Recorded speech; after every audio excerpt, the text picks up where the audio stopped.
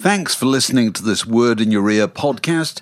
If you'd like to get early access to all our productions ad-free, priority booking for our live events, and to take part in our weekly quiz, go to patreon.com/wordinyourear for more details. Life is full of what-ifs. Some awesome, like what if AI could fold your laundry? And some, well, less awesome, like what if you have unexpected medical costs? United Healthcare can help get you covered with Health Protector Guard fixed indemnity insurance plans. They supplement your primary plan to help you manage out-of-pocket costs. No deductibles, no enrollment periods, and especially no more what-ifs. Visit uh1.com to find the Health Protector Guard plan for you. I'm Sandra, and I'm just the professional your small business was looking for. But you didn't hire me because you didn't use LinkedIn Jobs. LinkedIn has professionals you can't find anywhere else, including those who aren't actively looking for a new job, but might be open to the perfect role, like me. In a given month, over 70% of LinkedIn users don't visit other leading job sites. So if you're not looking on LinkedIn, you'll miss out on great candidates like Sandra. Start hiring professionals like a professional. Post your free job on linkedin.com/achieve today.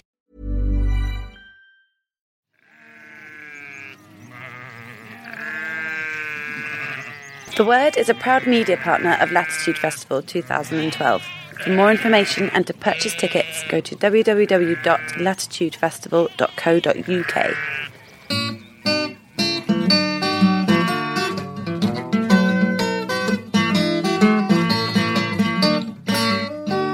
You're listening to a podcast from The Word. Being eaten with a knife and fork, or something to that effect. Yeah, it says you are what you eat, and it's a pig eating some bacon. Right.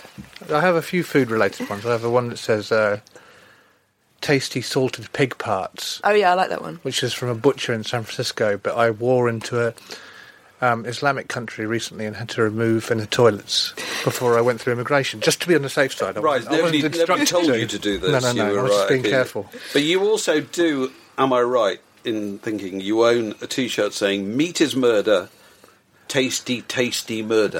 Yeah, I'm guilty of that one too. So that's 3 meat-based T-shirts. He's probably got there may be more. There may be more section of his wardrobe. So anyway, the John Peel record collection, which has been given to the nation, I think, from his estate, and has now started to appear on the internet. Have we seen this, Fraser? Have you had a look at this? I have, yeah. It's kind of interesting, isn't it? It's interesting. I wouldn't go so far as to say I liked it. Is it because you don't think it works on the app as much as on the? It's a web thing, but I don't like it. I think it's an incredible database of music, and I would like to see it displayed as a database. I'd like to be able to search it. Instead, it's this. They try to manually recreate the experience of browsing through shelves by clicking and well, let's explain what they appear to have done. You tell me if I've got this right or wrong. They've started off.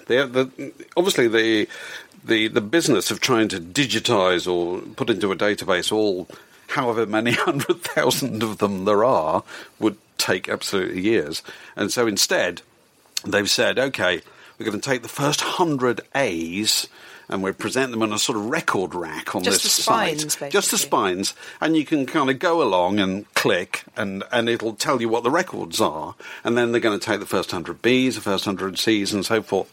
And I have to say, I was having a look at it last night, and I rather liked it, actually, because I like the kind of bizarre serendipitousness of it. You know, you just went along, and I think Stuart McKenney's written a piece about this in the Times today, actually, which I thought was quite interesting. It says, it's not really a collection, it's an accumulation. You know, these are the tools of his trade. You know, I suppose it's something that I touched upon when I wrote that thing about record collections about a year ago. And it is random what you fall upon, because the spines are too small for you to actually see what you're looking at. It's difficult to pinpoint them. This is another thing I don't like about it. You have to put your finger on it, and then you probably get the one sort of 3 spines down from the one that you meant. Okay. I know. I can see what you mean. But I'm sure there's always ways that the interface could be better. But what I like is the idea idea that he had, the A's, obviously, but he has 2 albums by ABC. He has the. He's got an ABBA album, which surprised me. He's got 1 ABBA album. Voulez-vous. Yeah, so he hasn't sort of thought about it and thought, well, I ought to have a greatest hits, or he just ends up with 1 ABBA album. He's got the Abrasive Wheels record, When the Punks Go Marching In. He's got, oddly enough, 3 David Ackles records, and so it struck me it's less interesting for the detail and more for it's almost like reading somebody's palm. You know what I mean? That you get an impression of a personality. Is as interesting as what he probably he's got, didn't even choose to leave it out. You know what I mean? It's just what you end up with. Could somebody go into your records and look at them and go, I'm going to give you a sketch of the kind of the personality and the inclinations of the individual that these records attached themselves to. Do you think there's anything in that? Possibly, yeah. You wouldn't be able to do it so accurately with me, or actually if you did, you'd only get the last year of my life, because I didn't know any vinyl before then. Right, you just started buying vinyl all over again. You've started again, haven't you? After getting rid of it all. Yeah. What this communicates to me very clearly is that John Peel's almost desperate over-inclination towards the underdog. Yes, the obscure. Absolutely. I'm going to have an ABBA album, but only 1. Well, the one I lighted upon now was Act 1 by Act 1. Yes. What is this? Well, Can you please somebody... He probably just didn't have the heart to throw it away or something. Probably, or he might have played it occasionally, I don't know. Given to him down in reception by some young group. And it was always... Yes. But you say that, but what it looks like to me, and these are photographs of the actual shells themselves, is that they look like they've been used. That's not 100 mint condition albums crammed into a shelf. No. Look at the top of them. They're all well played, which is staggering considering the size of his overall collection. I suppose so. But do you think it's been carefully curated to look well played? Do you think they've taken a selection of... But I think them. I thought it was really interesting that I think he's got 3 records by David Ackles, kind of minor electro singer-songwriter. And I bet you anything that when you get to T, he hasn't got 3 albums by James Taylor. No. Because he'd probably have thought, somebody else is taking care of loving James Taylor. My job is to represent the underclass. Absolutely, I thought it was really interesting, and I just thought it was worth mentioning on the podcast as being one end of the spectrum where you might find music, and the other end is the new Spotify iPad app, which I was having a look at yesterday, and Spotify seems to have. This is now the real problem about sampling music. That you used to go into places called shops, and big old megastores. And Paul Denoyer years ago wrote a piece about megastores saying that they all have a slope that leads in from the street. Yeah. So that you kind of totter in. They have a huge, great opening. They didn't have massive mouth. They never had a small door. They had an absolutely vast mouth, which kind of narrowed to a kind of cave at the back of the place. Escalators going down into the bowels of the mysterious It's building. really interesting. They're like sort of modern tube stations like this, aren't they? Casinos. Yes, casinos, very, very similar. You kind of had to physically resist to avoid being drawn in.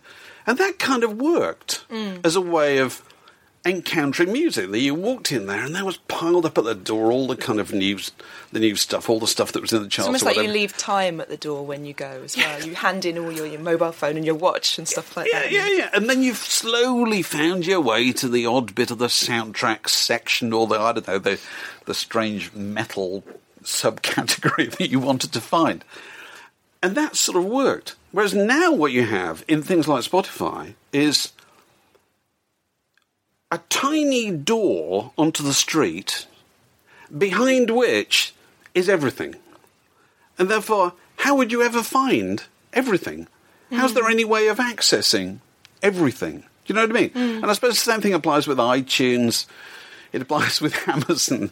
You got more and more stuff you could have, and less hints as to what you might like. Yeah. Do you feel like that? Well, the one that we've just... what's the one that you were looking up the other day that we've just done a piece on the Pandemonium Records. No, not Pandemonium. Or Tomahawk. Tomahawk, yeah, which actually, that's great because it's like a little bit like Last FM type thing. So it will play you a selection of what it thinks you will like. And that appeals to me because it means I'm not having to buy what it thinks I will like, because that always irritates me. Yeah. You like... some glam rock bands, so you're necessarily going to like King Charles and his new record or something, which is just not going to happen. But if something's actually on in the background, playing, allowing a selection of its music wash over that it thinks may appeal to you, I think I'm more likely to get turned on to stuff, as they say. Yeah. If it's not being sort of forcibly suggested that I would like it, if it's just playing in the background. So that's quite a good idea. But do you ever find yourself directed by any of these? Yeah, absolutely. I'm very analogue in this respect, even though I'm the digital editor here. The way I buy records is I'm on the mailing list of 7 or 8 different shops that specialise in vinyl. Strange stuff, basically. Strange stuff, yeah. Every Friday, some emails will drop into my letterbox saying, this is new, and a little bit of a description, and I'll go, that sounds interesting, and I'll buy it. And I won't try and hear it first.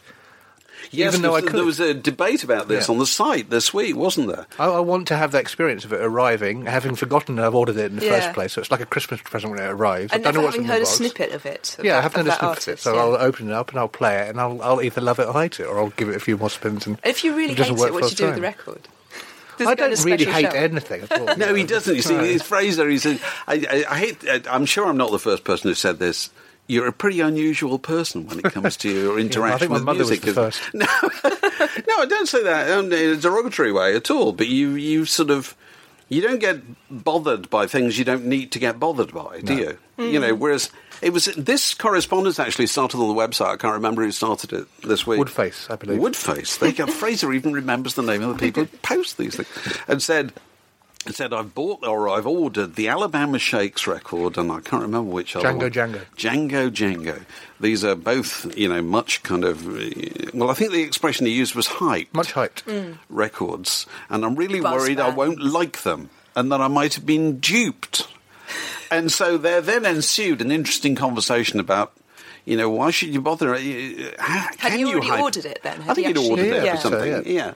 And where does the hype come from nowadays? It doesn't come from some evil, cackling dictator sitting in some record company headquarters thinking he's going to foist things on people, Hype is reflected in the number of YouTube listeners and things like hype that. Is usually and that's all real people. It's real people, so it's not hype. Right. And it's based on one track that's flying around the offices of the world. Have a look at this, they're interesting, they sound like the real thing, in inverted commas, and then that'll be your... And that's the way it starts, certainly. But it can only get a certain flying speed if people genuinely like it. Absolutely, yeah.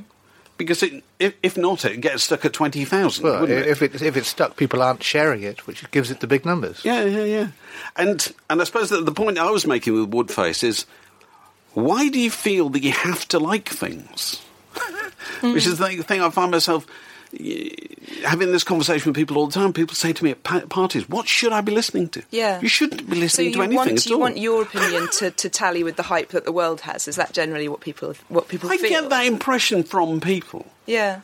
That they feel that it's important to keep in with whatever...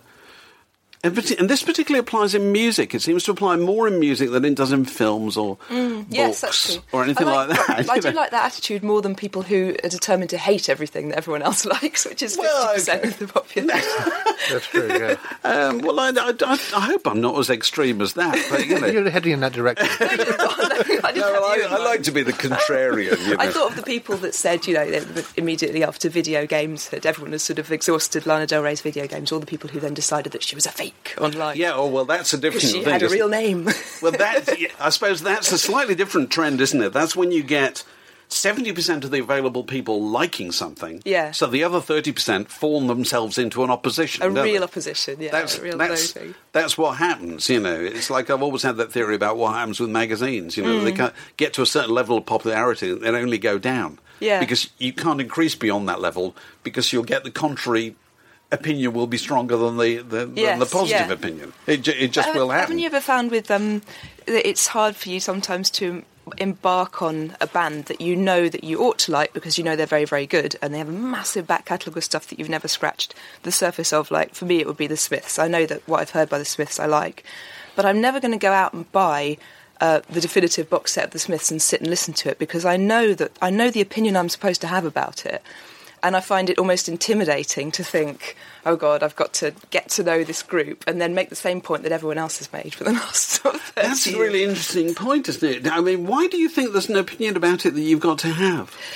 I don't know. That it's the same opinion as anybody else. I guess it's detecting, because I know that what I know of them I like, and therefore I want to have the opinion that people have that they are an amazing band. So it's sort of, it's not like, I mean, I don't like Bowie's stuff very much at all. So I'll hear Bowie and I'll think, I'm never going to get into this because I'm not attracted to being in that world that's going to discuss why he's the greatest person that ever lived. But with someone like the Smiths, I know that I probably could really get into it. It's just too intimidating. I think I'd rather listen to this obscure violin record from 1922 because... So you're sort of taking the John Peel attitude, aren't you? Well, sometimes it's the easier one as well. Okay. Or you can go the other way and you can be, you can feel like this amazing record came through the other day by a band called Flying Colours. Which are they're a kind of supergroup made of session men from the 90s, and it's this. Isn't it amazing, Fraser? You bought it on vinyl straight away. I have already, yeah. You see, you're both weird. Go on, explain this. Like I've heard this in the office. Oh, it's this is like a satire on a 70s prog group. It's a kind of roller coaster ride through. There's a bit of prog, there's a bit of AOR, there's a bit of proper hard rock in there, but it's funny because it's a lot like the kind of stuff I was listening to when I was 17 and 18 and find very difficult to listen to now. But there's something a bit more embarrassing, a bit more 80s about that stuff than this album feels to me. But it's done with massive affection as well. You get the enormous. sense that they don't realise that it sounds dated. Like, even the cover art is dated. The font on the back looks like something from about 1987 or something. But they're brilliant musicians, and I don't know. For me, it feels like it's a kind of a real space to walk around in, that record, because you know that it's not really going to be talked about, and that it's really brilliantly played, so you can kind of feel it's your own little world. So it's a Greenfield site. It's also done with a real sense of humour, I think. Yeah. Which a lot of the bands who they sound like they're copying a bit didn't probably have. Right. Going back to the Smiths and David Bowie for a moment, because it's interesting cases. The Bowie is an interesting case, particularly in the word office, because I take against David Bowie, as do you, Kate, as do you, Fraser, largely because Jonathan Sellers and Mike 70 Johnson in the office just worship him. Well, if you think, well, you're taking care of that, I can afford to take the contrary point of view. The representation is there already. That's fine. Yeah. If you look at the Last FM Word magazine most played artists, David Bowie is right at the top by a considerable margin. Yeah, fine. Nothing to do with me. Now, if you take the Smiths, another case, I've always had the feeling about the Smiths that they, and I suppose this applies to nearly all acts, that the hardcore of the Smiths faithful, where the flame of affection burns brightest, is amongst people who are born at a certain point and got into music at a certain point. And to them, there will never be anything greater than that. It's like, I think you'd probably say the same thing about me and Mark and the Beatles. And what to me is interesting is when somebody comes along like you, who hasn't grown up with them, and your point of view on them ought to be different from the point of view of the people who had grown up with them. Yeah. Because that actually tells you a lot about them as music. Yes. Not just as, they've always been important to me. They bring back the time when I was 17 or all those other feelings which cloud your judgment so much. But actually what I have instead is the weight of this unimpeachable group on my shoulders. When am I going to sit down and actually... It's like watching The Wire. When am I going to watch The Wire from the beginning to the end? It's a big commitment. It's a huge commitment. I have to use the use of my legs. You don't have to. You see, I'm not a Smith fan, but I can have 3 or 4 interesting things, forgive me, to say about the Smiths, 2 or 3 records. And I don't care that if somebody says to me, well, you've got to listen to all the albums. No, you don't. Yeah. You can listen to as little or as much as you want. It doesn't devalue your judgment or your emotional responses to that music. I think also it's very hard to have an emotional response to something that everyone else has one to. If you feel a massed army of people are in love with a band or a particular artist, I find it hard to be in love with them myself, because I feel that the love that is there is being split up between so many thousands of people. And, what are you going to get of it? You're standing right at the back of the stage. This is not snobbery, then, Kate. No. It's much more of a sort of innate reaction to it for some reason.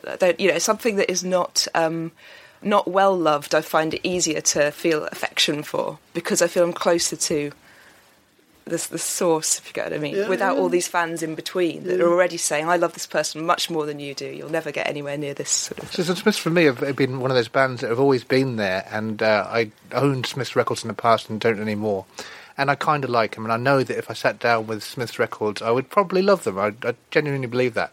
But I kind of think I don't have to. Because yes, that's it. You don't want to there like in the ether you don't anyway. want to like them.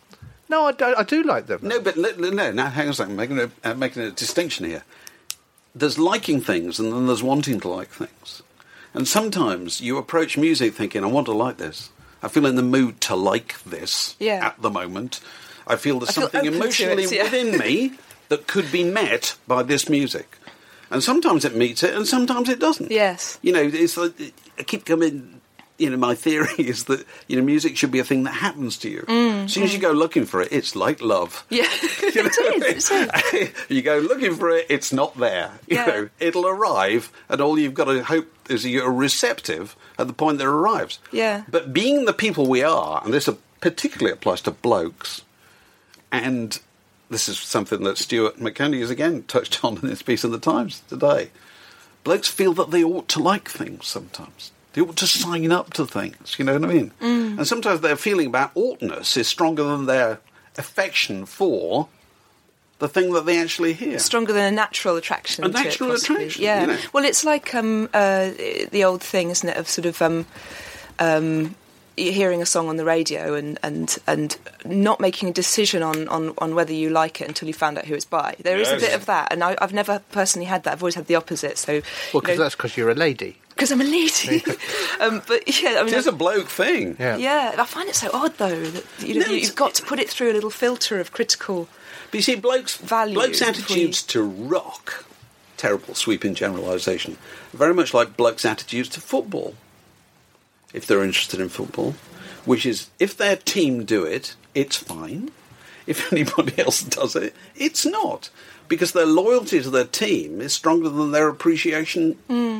Of football. And then with cult acts, in quotes, it works exactly the same way, because you're not you're not the only person that's following sort of Lewis Taylor or somebody. You know there's an army out there that's following Lewis Taylor, so you're attaching yourself to another mass of people who are following an unknown artist, the same way that you might attach yourself to the Smiths or something. So actually you're still looking for your kind in the underdog world as well. Yeah. And you blokes like to feel that the things they like are not just better, that they're of a morally higher order than other things. They like to think that the acts they like have a purity of motive that doesn't apply to the acts that they don't like. Which, of course, is nonsense. I like the opposite. I like the acts that I know to be really anal and ridiculous and mean and money-grabbing, but make nice music. You have been listening to the free feed of the Word podcast. The full album-length version is only available to subscribers to the magazine. To sign up and to hear the rest of this podcast, go to www.wordpodcast.co.uk.